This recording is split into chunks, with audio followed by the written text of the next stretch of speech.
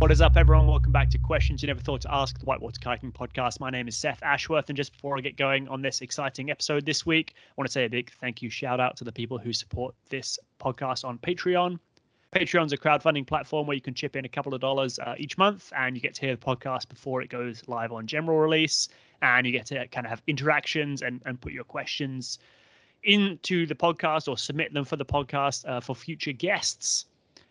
If you're interested in supporting, go check that out. Patreon.com/Seth Ashworth. Patreon.com/Seth Ashworth. And without further ado, moving on this week, I've got a trip report style podcast from two of my good friends and excellent kayakers, Andrew Oxley and David Silk. Boys, welcome to the show. How's it going, Seth? We are talking this week about your most recent first descent smash and grab trip in Quebec.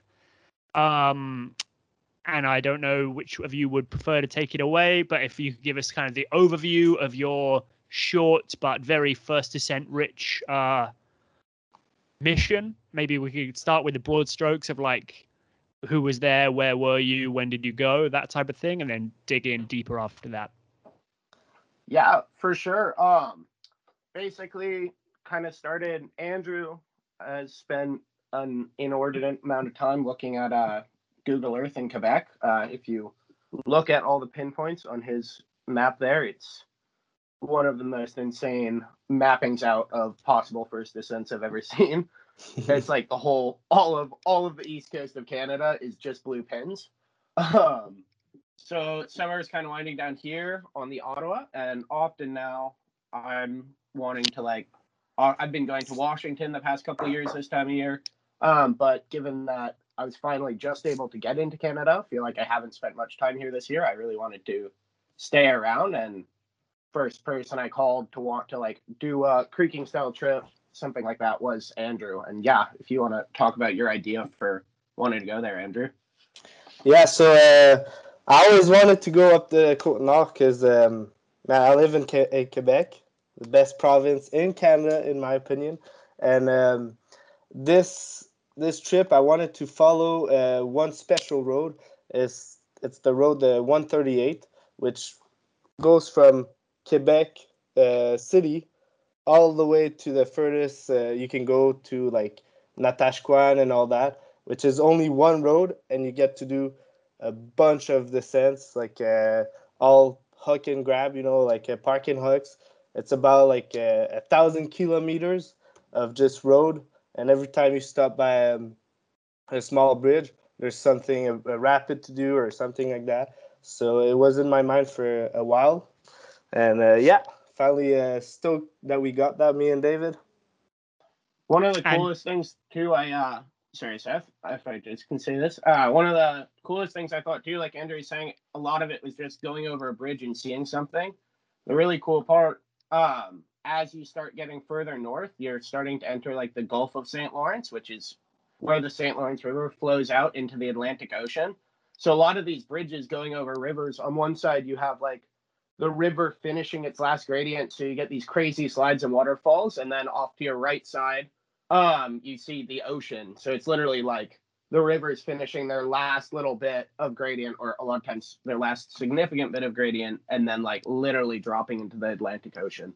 Yeah, I'm actually just looking on Google Maps right as we're talking right now, and I can see this 138 highway just kind of going north from Quebec City, and as you described, following the St. Lawrence and you can see just even on the crude Google Earth map, on the Google Street Map, all these little blue veins leading from the land into that Bay of the St. Lawrence, which is essentially like the Gulf of St. Lawrence, the ocean, right? Like it connects to the ocean. So it's an interesting idea for a waterfall trip where you could just be like, we're just going to drive along the road and see what there is. Andrew, when did you start looking at this area on Google Earth, and how did you come to the idea that this time of year would be the best time for it? So I probably started when I got boarded at school. I didn't know what to do, so I started looking on Google Map, and I was wondering where it could be good to go. And over there's not much road. There's only one road, the 138. So you don't have much options. If you want to do big first descents, you go up the 138 and you take a plane up to the lakes of a river. But if you want to just do some huck and grab, you just drive up. And yeah, basically it's the only road over there, so there's not much option. And by the looks of it, it really just looks like one road into oblivion. Was your plan the whole time just like, okay, we're only going to do park and hucks that you can walk to? Yeah, exactly. And also we wanted to look at future first descents. So if we saw a good potential upstream where we couldn't walk or we couldn't paddle towards, we would look at Google Earth and maybe plan a trip for next year or something like that. But there's so many rivers that we wanted to basically take a first look at them. And how did you decide that this time of year was going to be a great first time to look? I mean, traditionally, Quebec rivers are like best in the spring or like early summer when the snow is melting and there's a lot of water. And generally, Quebec rivers are a higher volume. Mm-hmm. What made you think like, yeah, for sure, that like, especially this year more than ever has been kind of a dry year. What made you think this 138 into the St. Lawrence area was going to be good with low water at the end of summer? So basically, what made my decision, because in Baie-Comeau, so halfway towards the further east you could go, all the rivers are big volume, and most of them, like the Magpie, if you haven't heard of this one, it's a classic multi-day. That one, it's only good in low water, so during the summer or late summer, because if not, there's too much water, it's too big, and also less mosquitoes. So that's a big point. Yeah, seriously. Yeah, there's a lot of them. So it's better to go in autumn, at this time, like September, October. October is getting a bit chilly, but end of August, September is a good time for those ones. For the big water rivers, especially. For the little creeks, water is nice. So if you can get in September when there's a start in the rain season up in Quebec, you could get also those little creek at the same time. And so based on that, like on the Magpie being better at lower water and it being kind of on the 138 or finishing on the 138 too, you're thinking, okay, we'll keep going up the 138 and then hopefully it'll be kind of the same idea because they're in a similar geographical area. Exactly, and the similar size of rivers, Yeah, like if you just keep looking on that Google map going up that 138 going north, the density of like really high volume rivers with a lot of gradient starts getting crazy. Like the last two rivers we did, or the furthest north two, the Natashquan and the Iguanish were, I don't know, how far do you think, Andrew, like an hour apart? An hour apart, yeah. And both of them were super big volume. The Iguanish had a ton of gradient. I'm really interested to go back in there again. And this was, really low for them. And it was like some of the rapids, or one of the rapids on there, it's like, a lot higher than this. This might be a little scary. So yeah, there was an insane amount of water up there. Yeah, I remember do you remember on the Aguamish River? We paddled a bit upstream, and basically one part of the river was totally like dry, so it was super low water, and we were stoked because even the last rapid it was some big water, and higher than that, I don't know if we could have run that thing. Yeah, totally. David, whilst you were on that trip, how many first descents did you tick off here? I don't know. I've got some written down in here. I want to say river-wise, I think we put down at least 6. And that was in how many days are you putting that down? Sorry, so like approximately 6 first descents in 7 days. Wow. And I will admit many more could have been done if there wasn't sometimes it was easiness of grabbing them too, because one of our biggest things was trying to see what rivers we might want to really explore in the future. So there was also definitely a sense of like trying to see as much as we possibly could, which meant a lot of time spent just like hiking through bush, doing all this stuff to get glimpses of like drops, see if they'd be good, see if they might be good later, get a good sense of like what the riverbed would be. So a lot of those were ones that were like, okay, this looks awesome right now. We can do this right now and be in and out pretty quickly, and then go check the next thing, right? Like there's definitely a lot that we left on the table either due to level or due to just like we know we're gonna want to come back. David, of the 6 first attempts you did, like which one was the highlight for you, and can you describe what the whitewater was like? Obviously you said park and huck. There's only 2 of you, so no shuttle or walking your shuttle. Like what was the standout run that you did, and what was the type of whitewater like? Yeah, totally. Yeah, like you said, obviously that was another big limiting factor for us, was just having the one car. And just 2 people, right? There's definitely some other stuff we would have done because it just would have been much logistically easier if we'd had more. But that said, I think Andrew could possibly agree with me. One of my personal favorites, or the one that at least kind of blew my mind the most, was I believe it's called the Tanana River. Yeah. And it was a few slides. Well, they weren't huge. The rapids themselves weren't huge, but there was definitely plenty of volume in the river. But what blew my mind about it was the whole riverbed, like everywhere you could see, was California style granite domes, going way out above where we were. So this was clearly very low water for this river, but just like insane, perfectly smooth granite slabs, just like essentially right off the road in northern Quebec. That was like, what is this doing here? Like I couldn't believe how clean and perfect it was. Wow. That really stood out to me.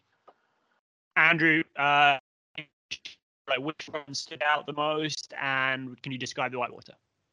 I would say it would be Agwanish. Agwanish, that river, it was a park and huck, of course, and we did one big rapid. That rapid was long. It was probably like 500 meters long, and it was like kind of a bunch of waves at first, sort of mangling between holes, and at the bottom, all the river just went in one big tongue with a nice huge wave on it. And I would say there was probably like 300 cubics of water, so it was a big water for sure. And we spent a full day over there afterwards, surfing that wave at the bottom, which had eddy axis on both sides. Wow. And if not, I would say we went and scouted one I wanted to do, but it was a bit too low on that trip. It was the Jean Noël waterfall, and luckily 2 weeks after it rained, and with some people in Quebec, we went and run that one. So that scouting mission panned out, and we had a perfect 30-footer with a nice entrance booth, and it was a nice little California style maybe, or Chile style. It was all like nice rock and just a big jump. I don't know if you saw some pictures of it. It was like a Yeah, I mean, I was following along the trip on David's Instagram there, and it looked like kind of smooth slides, and it's beautiful. It looked incredible. I think describing it like kind of like Canadian California would be very similar from what I could see. It was like a lot of like cool smooth slides and clean drops, and I really was shocked at how much there was going on in such a short period of time, which is why I wanted to talk to you guys about it, because it's like how much prep work had to go in before this trip started. So Andrew, how many hours of Google Earthing do you think you put in before you decided to go on this trip? So it was probably a work in progress of like 3 years of university in my school. Just whenever I had time, I would just Google Earth. And then when David told me he wanted to come up to Quebec, I was like, perfect, let's do a trip. And we spotted, I think, 13 or 14 different park and huck that we could go and look at. So on the 138, we found 14 first descents we could Wow. do, and that was just in an hours of gathering all the information I got on my computer, you know. Yeah. And out of those 14, we probably looked at 20. Wow. So Yeah, that was we saw one of the more. craziest parts. Yeah. I was good. That was one of the crazy parts too. Is it was like Andrew had all this stuff planned. We did that, and then it would literally be Andrew would be driving, and I'd be on my phone on Google Earth, literally just looking ahead of where the car was on the map at every river that flowed in. I mean, like, oh wait, pull over at this river, like just upstream. There's a drop, like, and just kept doing that every day. Of literally just there was so much gradient and so much water that's what it took, is literally just like sitting on your phone while driving to look ahead for the next few rivers, because there would be drops on them. Wow. That's insane. It's insane how readily available all these options were for you guys, and it sounds like a perfect trip, but there must have been some low points. David, what was the low point of the trip for you, and why? We had we had a lot of on the way up, because like I said, the biggest part of this trip, because I think both of us are really interested to go back and do a lot more, now that we know the area better, now that we know what rivers we really want to focus on. So there was definitely a big thing, especially on our way up to the end of the road before, because obviously we'd need to retrace our route coming back. So the big idea there was scout as much as we can. That's our big focus right now, is scout, like figure out every single thing we want and do some paddling, but get more on the way back. And there's definitely like towards the end of that trip where there'd been a couple where it's like, we should just run it. And Andrew was like, no, we'll get it on the way back. It's good. Like, we have this other thing to scout, where I like definitely had a little bit of a, okay, we need to paddle right now, I'm going to lose it moment. But all in all, I mean, Andrew was correct that we did get a lot of really good stuff on the way back too. But it definitely is hard to have that happen, where it was a funny problem to have, of just seeing so much really good whitewater and not doing it versus just getting constantly skunked. It was like having a problem with having too much to do, which was, I don't think, a problem I've ever experienced trying to get first I don't think I've had a kayaking trip like that. Andrew, same question for you. What was the low point and why?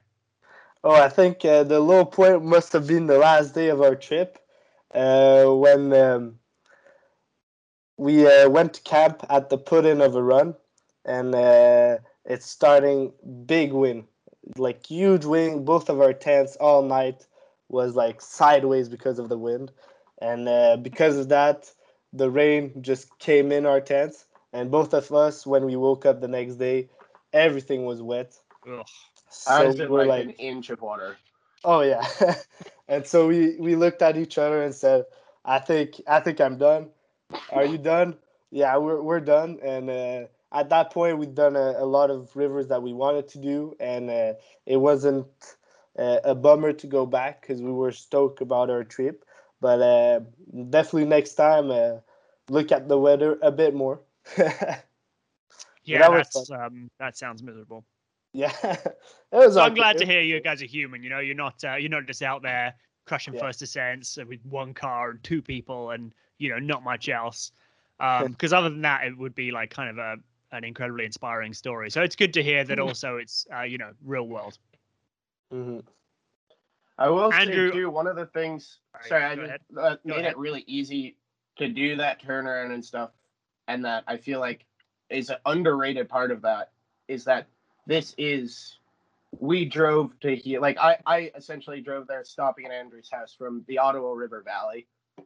Like, it is, aside from it being a long drive, it is incredibly accessible. It wasn't, at least if you're from North America anywhere, it's not flying to some hard to get to destination or anything like that. Like, we were on a highway the whole time. So saying, oh, I want to go back next year isn't like, oh, I need to figure out these flights, I need to do something like that. It's like, no, at some point you can just start driving north. Right. I want to circle back to something that got said at the start. And David said he described Andrew as a Google Earth wizard. And I wanted to ask Andrew, how does one become a Google Earth wizard? How do you take that picture that like kind of convoluted satellite image and figure out what's going to be good and what's not going to be good? So for everyone kayaking, everyone knows their home runs, some small creeks and all that. So you could use Google Earth. I use Google Earth. It's easier that way. So you could look at your home runs or home creeks, look how big or small they are, and then compare them to all the rivers close by with Google Earth, and use the high point of the river and the low point of the river, like an enter point and an exit point, and measure how much gradient is in there. Google Earth is easy to use, so you could look at that pretty easily. What I like to for big runs, I usually look for under 3% of gradient, or maybe 5% is a big run. So 5% is very steep, but 3% is good. If not, so from the high point, the high altitude to the low altitude, and then after that, if not for parking huts, I guess you basically look at picture if there's pictures of it from people that have taken it, which was pretty easy on this trip because everything's on the one highway. So a lot of people go through that highway, and most of the river have views for the waterfall, views for the creeks. So a bunch of people have taken pictures of it. On Google Earth, you can access to those pictures, or if not, you could access those on Instagram sometime if you want to look at the better pictures. So imagine if you have a waterfall in your head that you want to look at, and the angle of view that you have on Google Earth isn't good. You could try and Instagram and research that waterfall, and sometimes you have some really good viewpoints of it, and that really helped. For example, that's one of the big bummers I had on this trip was Chute McDonald. Chute McDonald, from all the pictures I looked, it looked like the craziest and best waterfall in Quebec, or maybe in the world actually. It's like it was like a canyon, then a nice 30-40 footer waterfall, clean, and then another 40-foot slide.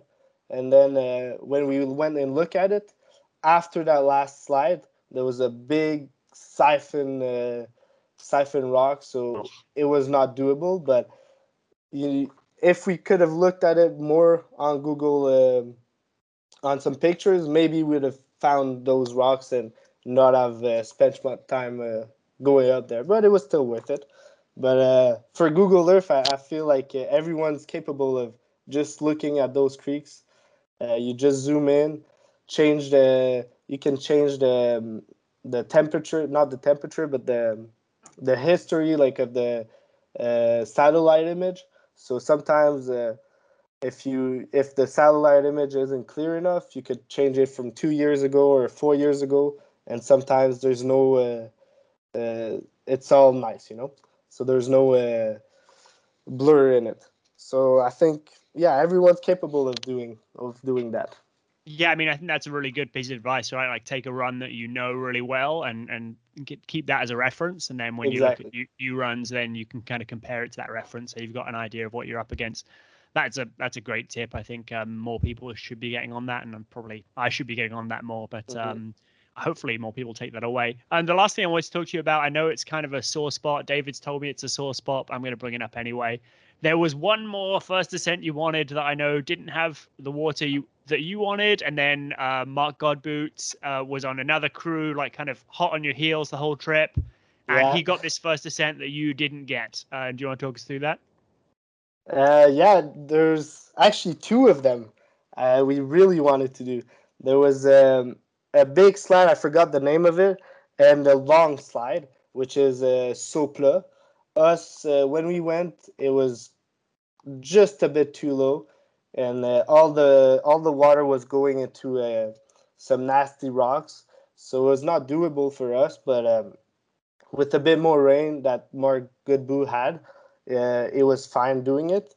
I think he soloed it, so he only did the last part, which is fun, but there's still one part missing for a future first descent. There's like a nice 20-foot slide on top with another 30-foot waterfall just above, all in under 1 kilometer. So yeah, the very slide easy. video he posted looked so fun. It was like a very long, continuous section of like low angle slides and a couple of small booths into some more low angle slides, but kind of without stopping. The video is like I think almost a full minute of like non-stop slide and drop, slide drop action. That is just part of the rapid also, because he was soloing it, so he couldn't do the upper part, just right on top with the extra slides and one nice clean 30-footer.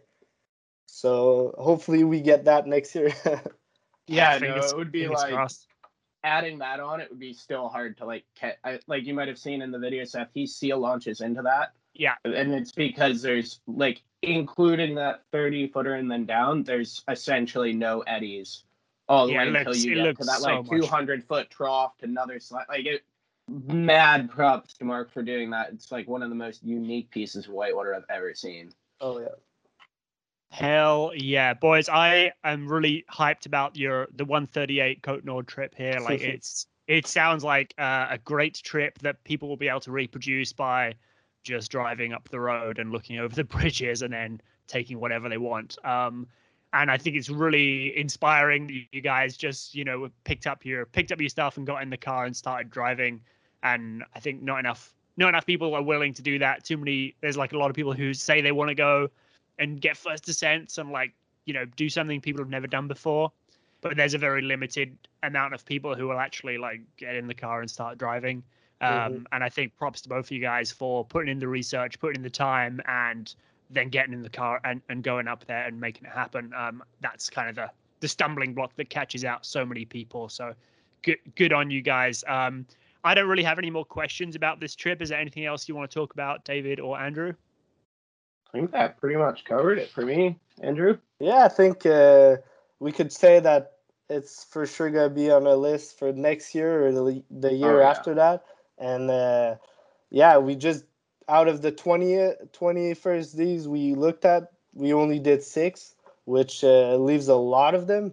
And like you say, Mark Godbout did the same thing. And also Côte Nord is not just good for parking hugs, but a lot of big, long expeditions. So if you want to do a long expedition and end up just driving after that on the 138, you can. And there's going to be some whitewater for you all year long, almost not all year, but all summer long. So, yeah. Yeah, and I'll say, too, if your concern is about, like, the only reason these first descents are first descents, like, one of the crazy things to me was that every single one we did wasn't like your usual, like, oh, what was a first descent? But man, that was kind of not that great. They're all like, whoa, that was sick. And the only reason people haven't done them before, and probably not that many people will continue to do them, is because it is just kind of far north driving. Yeah. But man, even just the driving is beautiful. Like, you're looking out over in the ocean on one side. You can see whales. Like, there's granite slabs. There's waterfalls falling into the ocean. You get up into, like, almost tundra all the way up there. Like, even if I wasn't kayaking, that drive would be cool. So, yeah, get up there, people. I will certainly if people want to see pictures, I know there's pictures on your Instagram, Dave. What's that at? At David Silk _. And I think, Andrew, you're pretty behind the times on the old gram, eh? Yeah, I'm pretty behind, but one day I'll post them. And where can people find that for that one day? So Andrew, small line below, Oxley. Andrew Oxley. Cool. I think this has been great, and hopefully people will check in with you guys about your trip and see some of the cool stuff which you're putting out from that trip, which I'm pretty hyped about. Until next time, this has been Seth Ashworth, David Silk, and Andrew Oxley on Questions You Never Thought to Ask, the Whitewater Kayaking Podcast. We will see you next time. Peace.